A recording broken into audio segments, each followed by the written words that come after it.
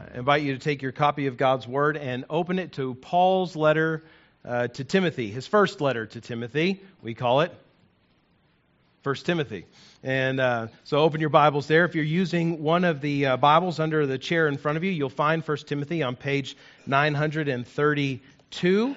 1 Timothy is toward the back of the New Testament and thus towards the back of your Bibles.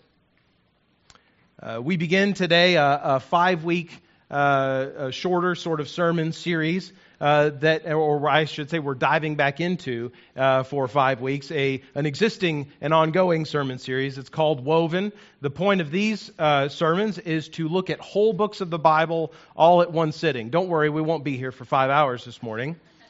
But to get kind of a bird's eye view of whole books of the Bible for a couple of reasons. One, so that we can read our Bibles better as we're studying them on our own, but also so that we can see how God is working from Genesis at the first and Revelation at the last, as God is working through all of it, His story of redemption, His work of rescuing people from their sin for Himself through His Son, Jesus the Christ. Today we're looking at Paul's first letter to Timothy, 1 Timothy. Hopefully you received, as you were coming in from our greeters, a little bifold handout. And if you happen to miss one, don't worry. You can grab one after worship this morning. There'll probably be some out in the foyer that you can grab and stick in your Bible. But you can kind of follow along as we're working through 1 Timothy. And I encourage you, if it's helpful, take that sheet, maybe tuck it in your Bible or file it away somewhere as a reference for you when you're studying 1 Timothy, as we've looked at all of these different whole books of the Bible up to this point. Use it as a reference, as a way of reminding you what's going on there in that book and how to kind of follow the major themes through the various books of the Bible that we've studied in this way, 1 Timothy being the one we look at today. About almost 20 years ago now, it's not fun when you reach an age where you can say almost 20 years ago and you remember things as an adult. 20 years ago, I'm approaching that age. But almost 20 years ago, I was, for a brief season of my life, a motorcycle rider, owner, enthusiast. Shortly after high school, a couple years into college, me and a couple buddies went and took a riding course together. We each bought motorcycles and we rode bikes for 3 or 4 years before I ended up moving to California and had to sell it so I could make that move to go to seminary. Nevertheless, when I bought a motorcycle, I didn't buy a new one because I was in college and I didn't have a lot of money. And so all the money that I had, I spent on buying an old motorcycle. And so I wanted to be able to, in order to save money and learn a little bit, just learn how to maintain the bike myself. So I went out and bought a maintenance and repair manual that is based on a total tear down and rebuild of that specific model of motorcycle. So that if you want to change your oil, adjust the valves, change the brakes, adjust the brakes, whatever the case might be, you can see with detailed pictures and detailed instructions exactly how to do the job. And if you have the right tools, you can get it done on your own without having to take it to a repair shop or to a mechanic. That manual was incredibly helpful because of the excruciatingly, sometimes painful detail into which it went about carrying out basic maintenance on the motorcycle. Detailed manuals are really, really helpful. I wish that God had given such a detailed manual about the church and how the church ought to function. It's kind of funny. Paul writes to Timothy in this first letter, probably near the end of Paul's life, early to mid-60s AD. He is probably, Paul is either in prison in Rome or has just been released from his first imprisonment in Rome, writing to Timothy, who he left in that great city, Ephesus, where Paul spent a longer period of time than any other city, leaving Timothy there to lead the church, to guide the church. And he's writing here now this letter to instruct Timothy on how the church ought to behave, how it should carry on. In fact, he tells us that this is his reason for writing. In chapter 3, verses 14 and 15, he says to Timothy, I hope to come to you soon, but I'm writing these things to you, so that if I delay, you may know how one ought to behave in the household of God, which is the church of the living God, a pillar and buttress of the truth. I'm writing so you can know how things ought to be ordered in the church. Now, as we make our way through Timothy, we're going to find scant, detailed instruction for how the church ought to function. So is Paul's letter a failure to Timothy? No, certainly not. I don't think so. What we find instead of detailed instructions, step-by-step policy and procedure manuals in 1 Timothy, what we instead find is a repeated encouragement to Timothy and the church to pursue godliness. That in the church, godliness is of great gain. That godliness is the way to organize and order yourself as a church. Now that sounds kind of weird when you just say the way to be a well-functioning church is to pursue godliness. That doesn't make a lot of sense when you're trying to maintain a motorcycle. If the instruction manual said simply, step 1, pursue motorcyclosity. And then it's just the back cover after that. That's not much of an instruction manual. And yet, when it comes to the church, that's kind of what Paul is saying to Timothy and to the believers in Ephesus. Pursue godliness. Now, he does give some more detail along the way than just that. But that's the main theme of this letter, the main encouragement to this young leader at this church in Ephesus. Now, every time that we look at a whole book of the Bible like this, we want to try to, before we dive into all the particulars of it, we want to try to place this book of the Bible in the scope of redemption history. Redemption history is that story of God's rescuing work from the beginning until the end. And we cover this most weeks as we look at the Bible in some way, shape, or form. Maybe not as detailed as this, but we do certainly in every installment of this Woven series. So 1 Timothy, in the scope of redemption, or redemption history, we know that redemption, God's work of rescuing sinners, begins with the creation of all things, Genesis 1. God speaks and the world comes into existence. He makes man and woman in His image out of the dust of the ground to know and love and worship and glorify Him in the world. We know that not long after our first parents' creation, Adam and Eve, that they fell. They disobeyed the one command that God had given to them in the garden. And in their fall, into sin, they break fellowship with God. And now because all of us are descended from Adam and Eve, as they became sinners, we are born sinful. We are born with a disposition to rebel and disobey God from our first conscious moment. God, in His justice, would have been justified and right to leave sinful humanity in their sin, or maybe even to wipe us out and start over with a new creation. But in His mercy and in His love, He doesn't.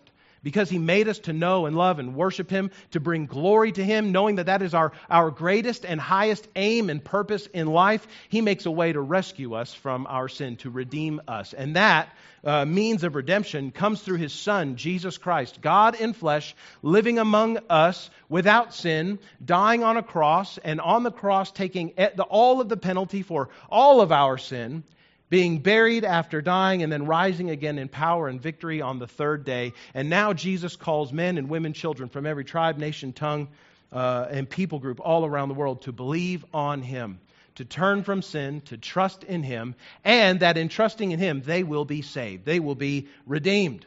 Now, that's not the end of the story, though. We certainly long for, we look for, we rejoice in the salvation we've received in Christ, but we're also looking for a day when that same Jesus who was raised from the dead and ascended to the right hand of God the Father will return again to consummate His kingdom, to bring His kingdom to come and to bear in a new heavens and a new earth where we who have been saved by God's grace through Christ will live with Him forever. 1 Timothy finds its place in God's redemption history somewhere in those last two epics, in redemption and consummation. Because 1 Timothy is looking primarily at the functioning of the church. It's looking at the body of those who are redeemed. It's looking at those who have trusted Christ and how they live as followers of Christ together until Christ comes again. So if you're wanting to locate 1 Timothy in the scope of redemption history and you're taking notes this morning, you may want to circle maybe those last two chunks, redemption and consummation, or maybe the arrow in between those two epics, between redemption and consummation. 1 Timothy is somewhere in there. It's applied to those who have trusted Christ, all with this hope and expectation of Christ's nearing return. So, Paul writes to Timothy to tell him, as you order the church, do so pursuing godliness, because godliness is of great gain. As we look through 1 Timothy today, we're going to see four things, or this theme of godliness applied in four different areas throughout this letter. First of all, we'll see that godliness is disregarded by certain false teachers in Ephesus. We'll see that godliness is demanded of church leaders. Godliness is distinctive of church members, and that godliness is ultimately demonstrated and distributed by Jesus Christ himself. Let's look at that first point. Godliness is disregarded. That thing which is so necessary for the church is disregarded by certain false teachers. Now, this really is the primary reason that Paul writes this letter to Timothy. There are certain persons in the church in Ephesus who have become fascinated with matters and ideas and ideologies that are not from the gospel and in many ways are contrary to the gospel. These people have walked away from their faith, and by their influence, they have taken others along with them. Paul urges Timothy specifically to confront people like this and to command them to stop teaching what contradicts the truth of Jesus Christ. Listen to how Paul describes their obsessions in chapter 1, verses 3 through 7. You can follow along in your Bibles. Paul says to Timothy, "As I urged you when I was going to Macedonia, remain at Ephesus so that you may charge certain persons not to teach any different doctrine, nor to devote themselves to myths and endless genealogies which promote speculations, rather than the stewardship from God that is by faith. The aim of our charge is love, that issues from a pure heart and a good conscience and a sincere faith. Certain persons, by swerving from these, have wandered away into vain discussion, desiring to be teachers of the law without understanding either what they're saying or the things about which they make confident assertion." Paul says, confront these false teachers, Timothy. Now, don't miss this. Paul's desire is to love these false teachers back to the truth. He says, the aim of our charge is love. I'm commanding you to do this, Timothy, because I love these people who have walked away from the truth. Love that comes from a pure heart, a good conscience, a sincere faith. Paul loves the Ephesians, even the ones who have wandered away from the faith. He loves them enough to correct them when they're wrong. Even enough to point out two men in particular in chapter 2, verse 20, Hymenaeus and Alexander. These two men that Paul says have walked away from the faith and a good conscience into a perversion of some sort of perversion of the Jewish faith and have ultimately shipwrecked their faith in Christ. Now, there are a lot of people in the Bible who are remembered notably and for good reason. Of course, we know Paul, Timothy, Peter, James, John, Jude, those that have books named after them, books that they authored. But we also know of men like Philemon and Onesimus, people like Junia and Justus, Apollos, Priscilla, Aquila, people that are remembered for their contribution and their service to the church, people that when we grow up we want to be like. Well, Hymenaeus and Alexander are not people like that. Hymenaeus and Alexander are the exact opposite. How would you like to be remembered for time immemorial as being one who wandered away from faith in Christ and shipwrecked their life? This is the case with Hymenaeus and Alexander because they followed after and maybe even become these false teachers in the church at Ephesus. Now, our current culture in the 21st century, influenced by postmodernism as it is, would be prone to say, what's the harm in somebody believing something that's just a little bit weird? Right? Maybe they're, let's not call them unorthodox. Let's not call them heretics. Maybe they're just asking hard questions that people haven't asked before. Maybe they're just flirting with the edges of orthodoxy, of right doctrine, just to see what's out there. And so what if they step over the line a little bit, right? Like everybody has to find their own truth. We all need to pursue our own truth in life to live our fully actualized selves. If these people in Ephesus, Hymenaeus and Alexander, if they had found their truth, why is Paul so strictly opposed to them? Why so harsh, dude? Well, the reason that Paul corrects them so strictly, so sternly, is that truth, if it is true, excludes all other competing claims to be truth. Amen. Truth by itself is exclusive. Right.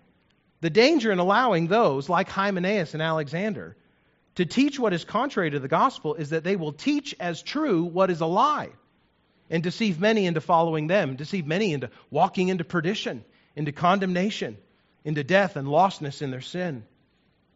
Paul warns Timothy about what false teachers will try to teach in chapter 4, verses 1 through 5. He says, "Now the Spirit expressly says that in later times some will depart from the faith by devoting themselves to deceitful spirits and teachings of demons, through the insincerity of liars whose consciences are seared, who forbid marriage and require abstinence from foods that God created to be received with thanksgiving by those who believe and know the truth. For everything that is created by God is good, and nothing is to be rejected if it's received with thanksgiving, for it is made holy by the word of God and prayer.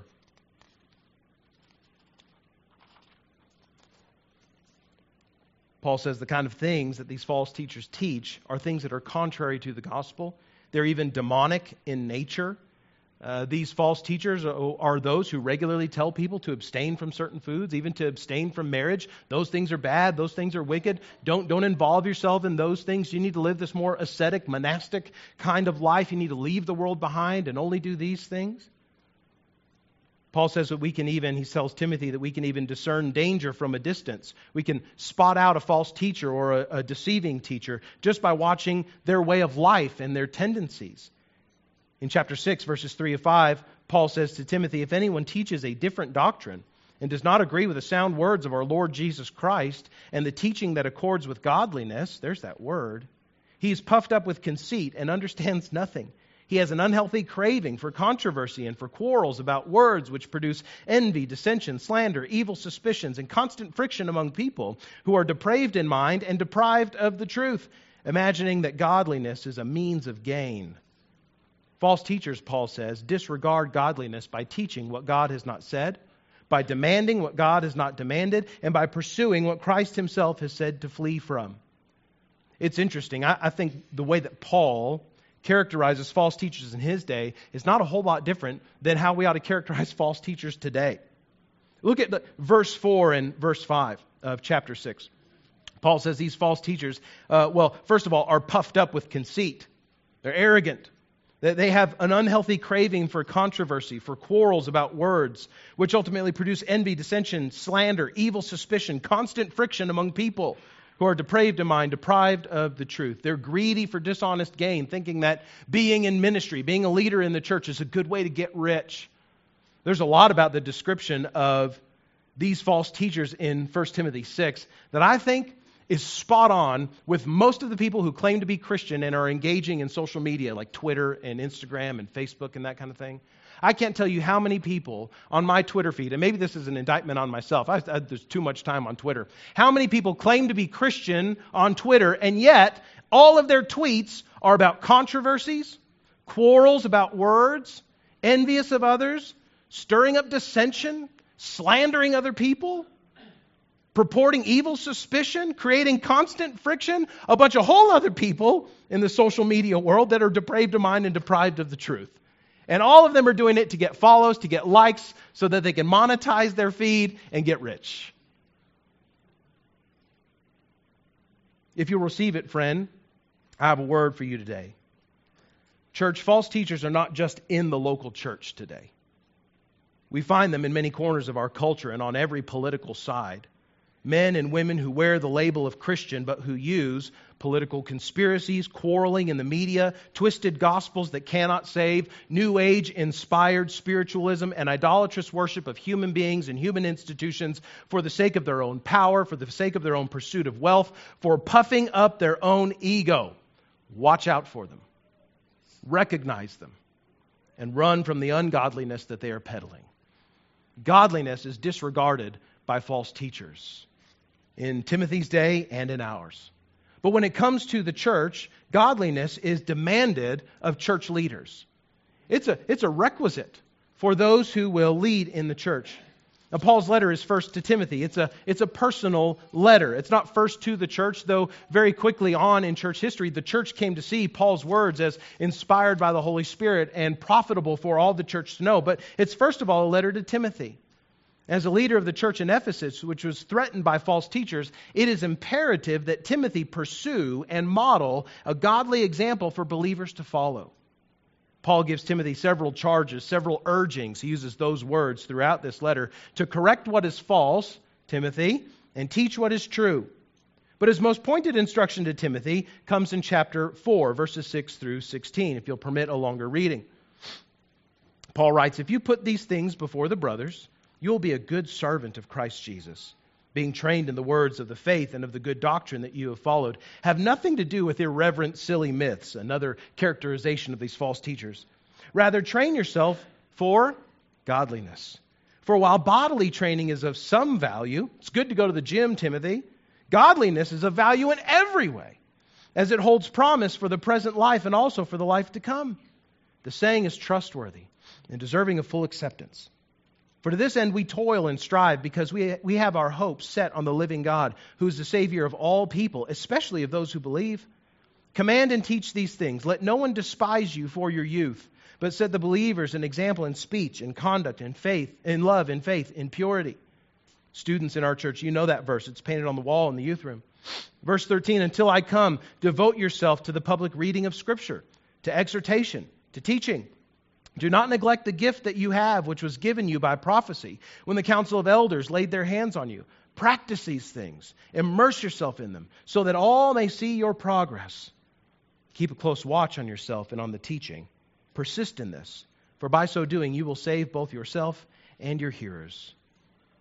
Godliness is of value in every way, Paul says.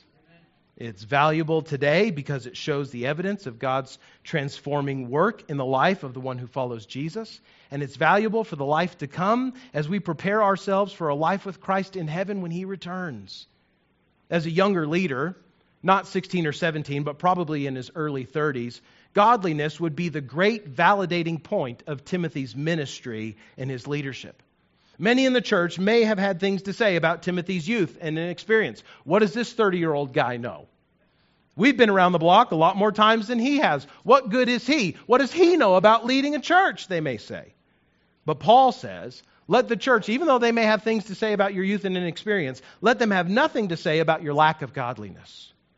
In fact, the pursuit of godliness in Timothy's life ought to be the sort that even old men look at and follow as an example. Paul also gives instruction to other leaders in the church, not just to Timothy. He speaks specifically to the two offices of the church, overseers. We would also call them pastors or elders, and to deacons. In chapter 3, verses 1 through 13, we read these words. Paul writes, the saying is trustworthy. If anyone aspires to the office of overseer, elder, pastor, he desires a noble task. Therefore, an overseer must be above reproach, the husband of one wife, sober-minded, self-controlled, respectable, hospitable, able to teach. Not a drunkard, not violent, but gentle, not quarrelsome, not a lover of money. He must manage his own household well with all dignity, keeping his children submissive. For if someone doesn't know how to manage his own household, how will he care for God's church? He must not be a recent convert, or he may become puffed up with conceit, another problem of those false teachers, and fall into the condemnation of the devil. Moreover, he must be well thought of by outsiders, so he may not fall into disgrace, into a snare of the devil. Deacons, likewise, must be dignified, not double-tongued, not addicted to much wine, not greedy for dishonest gain. They must hold the mystery of the faith with a clear conscience. And let them also be tested first, and then let them serve as deacons if they prove themselves blameless.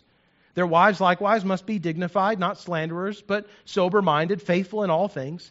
Let deacons each be the husband of one wife, managing their children and their own households well. For those who serve well as deacons gain a good standing for themselves, and also great confidence in the faith that is in Christ Jesus. Elders, overseers, and deacons, these two officers of the church. Elders serve the church by leading spiritually, teaching, exhorting, reading the Scriptures like Paul encourages Timothy to do.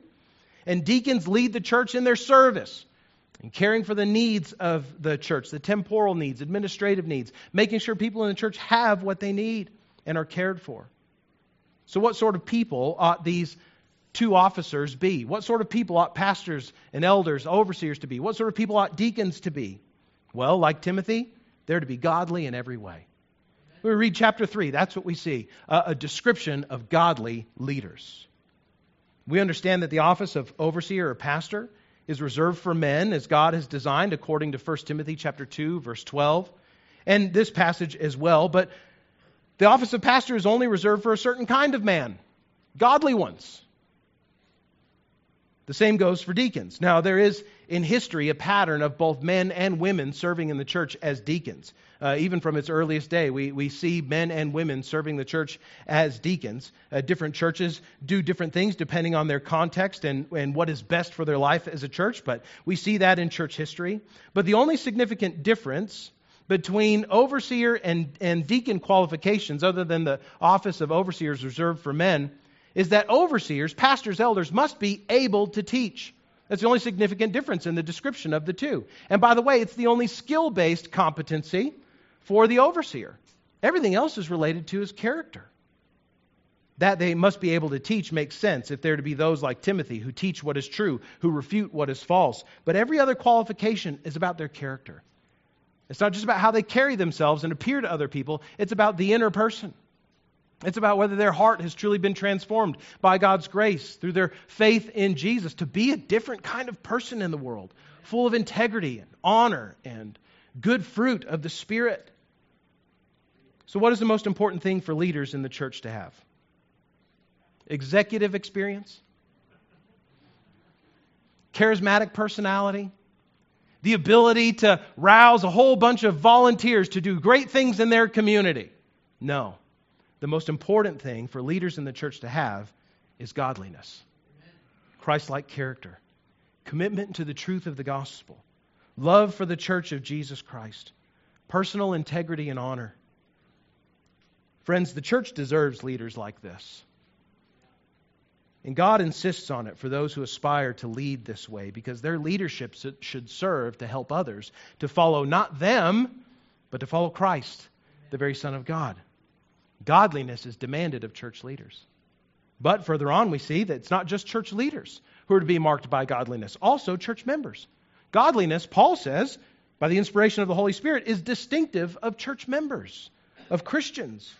So before you go thinking that godliness is just something that leaders have to do and pursue, know that Paul has a lot to say about the godliness of you too, Christian. Leaders, though God insists on their godliness, are not held to any sort of standard of holiness that's higher than is for all of the body of Christ. Only that leaders, overseers, and deacons ought to exemplify this godliness so that the church can see a physical example and follow it well. In fact, it is as much a responsibility for the church to pursue godliness as it is for their leaders to pursue godliness. And it is the godliness of the church on the whole that serves as a remedy for and a guardrail against the kind of false teaching that was going on in Ephesus. Isn't that interesting? Paul doesn't say to the church, and we'll look at it in a moment, he doesn't say to the church, in order to refute false teaching, know all the right apologetic answers to those who question the faith. In order to refute false teaching, church, Paul does not say, you've got to know the Bible and everything in it and have an answer all the time for every possible question that could come up. No, he says, if you want to guard against false teaching, be godly. Pursue godliness. He encourages godliness in worship. When the church gathers, they are to demonstrate godliness in how they gather. When we gather, we should demonstrate godliness in the way that we gather. Men should set an example of godly prayer for all people. And women, contrary to the more licentious influence of false teachers, women were to comport themselves in ways that honor their husbands and honor the Lord. Look at 1 Timothy 2, verses 1 through 15. Paul says to Timothy, first of all, then, I urge that supplications, prayers, intercessions, thanksgivings be made for all people, for kings and all who are in high positions. By the way, he's calling for prayer for kings and emperors, governors and high positions in a context and a culture that does not like Christians. Pray for them all, that we may lead a peaceful and quiet life, godly and dignified in every way. Skipping down to verse 8, he says, I desire then that at every place the men should pray, lifting holy hands without anger or quarreling. Maybe indicating that some of the men like to lift their hands to do other things with them. Paul says, lift your hands, lift holy hands to pray without anger or quarreling. Likewise also, women should adorn themselves in respectable apparel, with modesty and self-control, not with, if I can insert here, the trappings of a licentious society, not with the trappings or the appearance of women who are maybe out to lure men away from their wives or whatever. Don't dress like a prostitute is in part what Paul is saying. That they should adorn themselves not with braided hair, gold, pearls, costly attire, the things that in that day prostitutes would wear, but with what is proper for women who profess godliness, with good works. Let a woman learn quietly with all submissiveness. He says, I do not permit a woman to teach or to exercise authority over a man. This is in the context of the worshipful gathering of the church. I think this is where Paul is saying that women are not to serve as pastors or overseers of a body. Rather, she is to remain quiet. Quiet does not mean silent. It's the same word that Paul says that we ought to, for which we ought to pray for kings and all who are in high positions, so we might live a peaceful and quiet life. It seems that there were some women in Ephesus who were being rather disruptive in the worship. So Paul says, be peaceful, When worship is done, you can talk some more, ask questions, but be peaceful. For Adam was formed first, then Eve, and Adam was not deceived, but the woman was and became a transgressor. Yet she'll be saved through childbearing, if they continue in faith and love and holiness with self-control. Let me just admit there's some difficult parts of this passage. But what's at stake in all of this is godliness. We could spend several more weeks just on these few verses in a whole sermon series. We don't have time for that this morning. That's not the purpose of this sermon series. What's at stake in all of this, though, is godliness in the body when they worship. It is godly for men to lead the church in prayer. And men, not just from the pulpit, not just from the platform, but in the hallways, in the foyer, in classrooms, in the parking lot, out back when we're pulling weeds. It's good for men to be prayer leaders in every aspect of the church. Regular humility, demonstrated dependence on God is just one part of godliness. So men, Christians, do not underestimate the impact of simple, humble prayer offered publicly. When you're in your Bible study class later this morning and you're getting ready to start or ready to close and your Bible study leader says, would someone like to pray? Men, pray. Likewise, it is godly for women to beautify themselves, not with the trappings of a licentious world, but to beautify themselves with godly humility and Christ-like conduct. There's a whole lot more that we could stop and say on this passage about gender roles and God's design for men and women in the church and in the home, but the main point is clear. Orderly, humble worship that honors God's design for men and women and that seeks to honor one another is distinctive of God's people. Amen. Living like this, friends, has perhaps never been more countercultural than it is today. In our culture of confused gender ideology, in our culture of godlessness, in our culture of individualism, living godly, worshiping in a godly way like the Holy Spirit instructs the church at Ephesus to do in chapter 2, has maybe never been more countercultural than it is today. And yet, it's about godliness. Godliness in worship is meant to be a picture to the world of the goodness of God when we follow His intention and His design for us. So Paul calls the church to have godliness in their worship. He also calls them to have godliness in their relationships. And not just marriage relationships or friendships, but the way that the church relates to and cares for one another. If you'll turn over to chapter 5, you'll find several significant instructions for how the church should live among each other in godly ways. This is probably the place in 1 Timothy where we do get specific instruction about what the church is supposed to do. Step-by-step instructions for what to do. But if we just take a quick survey of chapter 5 and the first part of chapter 6, we see this, that godliness looks like honoring older men like fathers and older women like mothers, honoring younger men like brothers and younger women like sisters. Godliness looks like caring for widows who have no other source of income or care. Godliness looks like caring for one's own family members, particularly if they are widows, and not burdening the church to care for those that are in your own home. Godliness looks like caring for elders, pastors, who labor hard to teach and preach. And godliness looks like pastors caring well by shepherding believers without partiality or for personal gain. Godliness looks like those who are slaves honoring their masters and not using their freedom in Christ as a license to disobey believing masters. All of these things, friends, are countercultural in some way. But godliness among the relationships of the church is characterized by one thing above all: honor. Honor. A word, a concept that is in many ways lost on our current context. Honor is more than respect. It's more than generosity. Honor is demonstrating in discernible ways that you regard other people around you as valuable, as costly, that you regard other people as lovely and worthy of your service even. Paul encouraged the church at Rome the same way. In Romans 12:10, he says, love one another with brotherly affection. Outdo one another in showing honor. This is how the church shows godliness in their relationships, by honoring one another in every appropriate way. One way we can evaluate the godliness of our church is by asking, how well do we honor one another? How valuable do we see each other?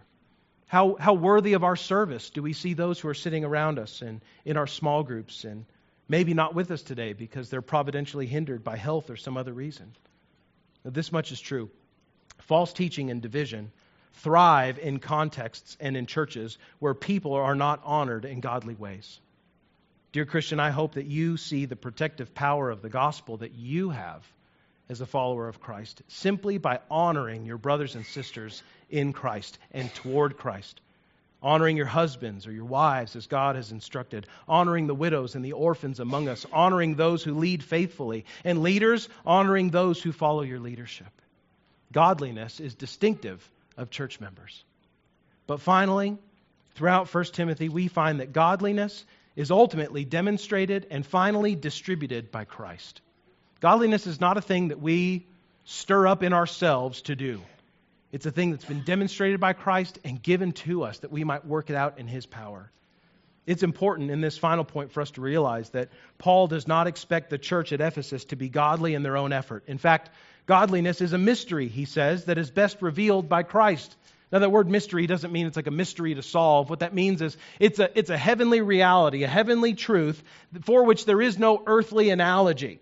We can't compare godliness to anything very well that we see on earth. And yet it is true and it is real and it is demonstrated by Jesus.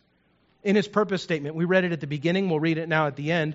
In his purpose statement for writing this letter, Paul says to Timothy, I hope to come to you soon, but I'm writing these things to you so that, if I delay, you may know how one ought to behave in the household of God, which is the church of the living God, a pillar and buttress of the truth. Great indeed, he says in verse 16, we confess, is the mystery of godliness. He, speaking of Christ, was manifested in the flesh, vindicated by the Spirit, seen by angels, proclaimed among the nations, believed on in the world, taken up in glory. Godliness is the aim of the church, but it is first demonstrated by Jesus. We have this little poem about Christ in chapter 3, verse 16, that summarizes so much of the gospel message for us. Christ, the Son of God, added humanity to His divinity and was raised from the dead after dying for sins by the power of the Holy Spirit. He was attested and attended by angels in His resurrection. His resurrection was preached among the nations, and He was believed, the gospel was believed by many in the world and continues even today. And then Jesus ascended to the Father. It's the truth of the gospel of Jesus Christ that the church lives, as Paul says in verse 15, to uphold like a pillar and a buttress.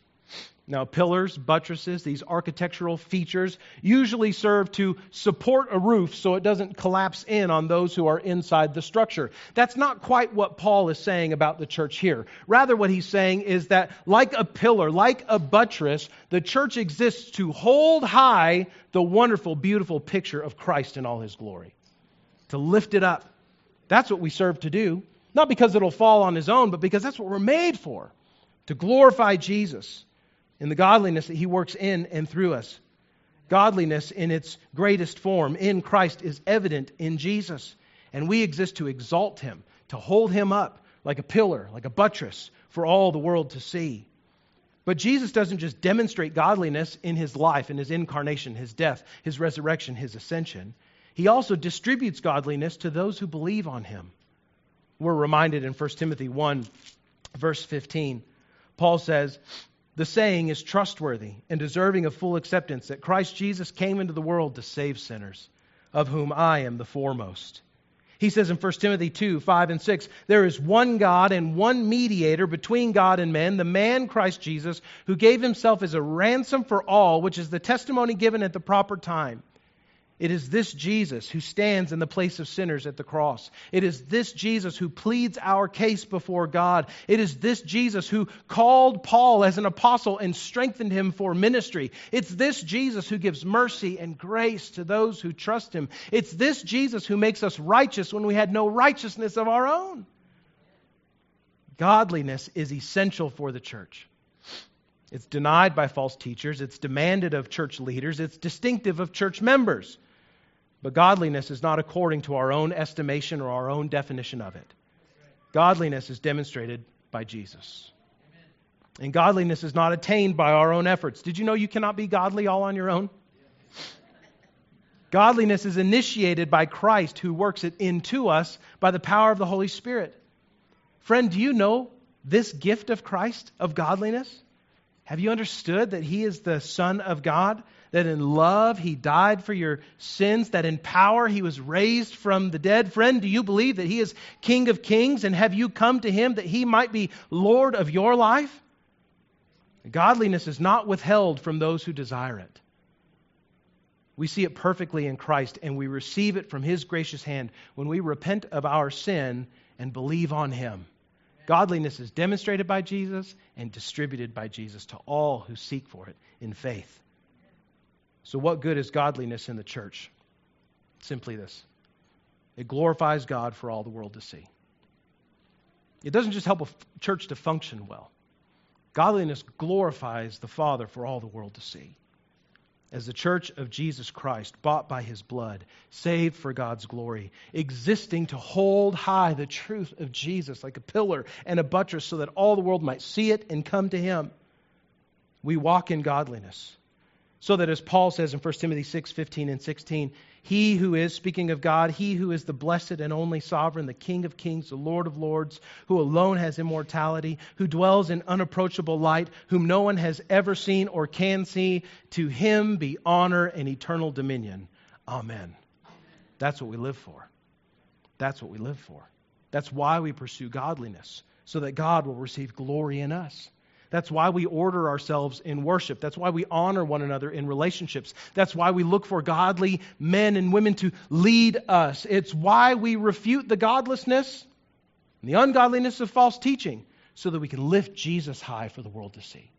Not to show off that we have all the best policies and procedures and staff and all of that, but so that the world can see Christ, can love Him, see their need of Him, and follow Him as we have. What good is godliness in the church? Godliness is of great gain. It's of value in every way for us. So as we seek to be the body of Christ, the followers of Jesus, His ambassadors in the world, salt and light to a watching world, let's pursue godliness. Amen. Friend, this morning, if you don't know Jesus this way, if you don't know the godliness that He gives, the relationship with God that He provides, will you come find me after worship, after we're done here this morning? Let's talk about how you can know Christ, how you can be saved. Friend, if maybe this morning you're thinking a little bit because you've seen Katie's testimony of baptism this morning, of her following Jesus and wanting to do that every day of her life. Friend, if you've been following Jesus for some time, trusting Him for salvation, but you've not been baptized in obedience to Him as His Word calls us to, and you want to be, come talk to me. Let's talk about you being baptized, what it means, and why it's important for you. If maybe you were baptized before you were a believer, we would say as Baptists that baptism always comes after faith and by immersion. So if you're baptized before you were believing Jesus, friend, I tell you this morning, you haven't really been baptized. But if you're believing now and you need to be baptized, come talk to me. Let's talk about this and how you can have assurance of salvation, assurance of God's working godliness in your life. And church, we who are following Jesus faithfully, let's pursue godliness together, honoring one another in all that we do so that Christ might be glorified.